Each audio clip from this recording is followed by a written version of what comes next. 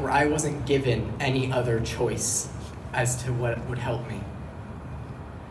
The very first medical intervention I ever had was a double mastectomy at 16. And then a few months later, I was put on testosterone.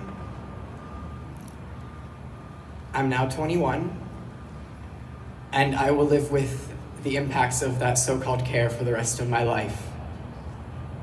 In the past 4 or 5 months, I have watched as my body has fallen apart in front of me, my joints constantly hurting, my vocal cords aching, watching as parts of me atrophy away before my very eyes.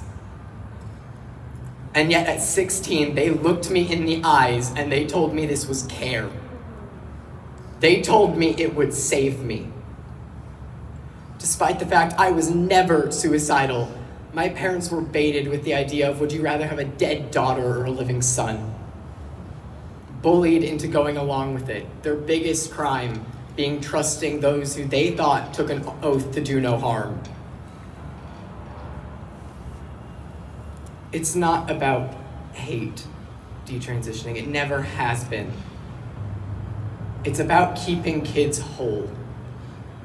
I've worked with children. I've seen them explore the world, and I've seen that magic that they have.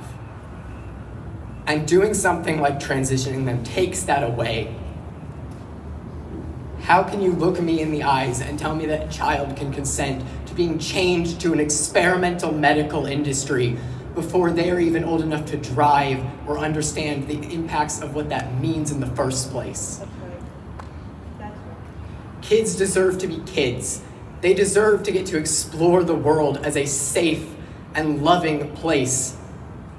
A mentally ill teenager who had been groomed and preyed upon and sexually exploited online to the point of authorities getting involved.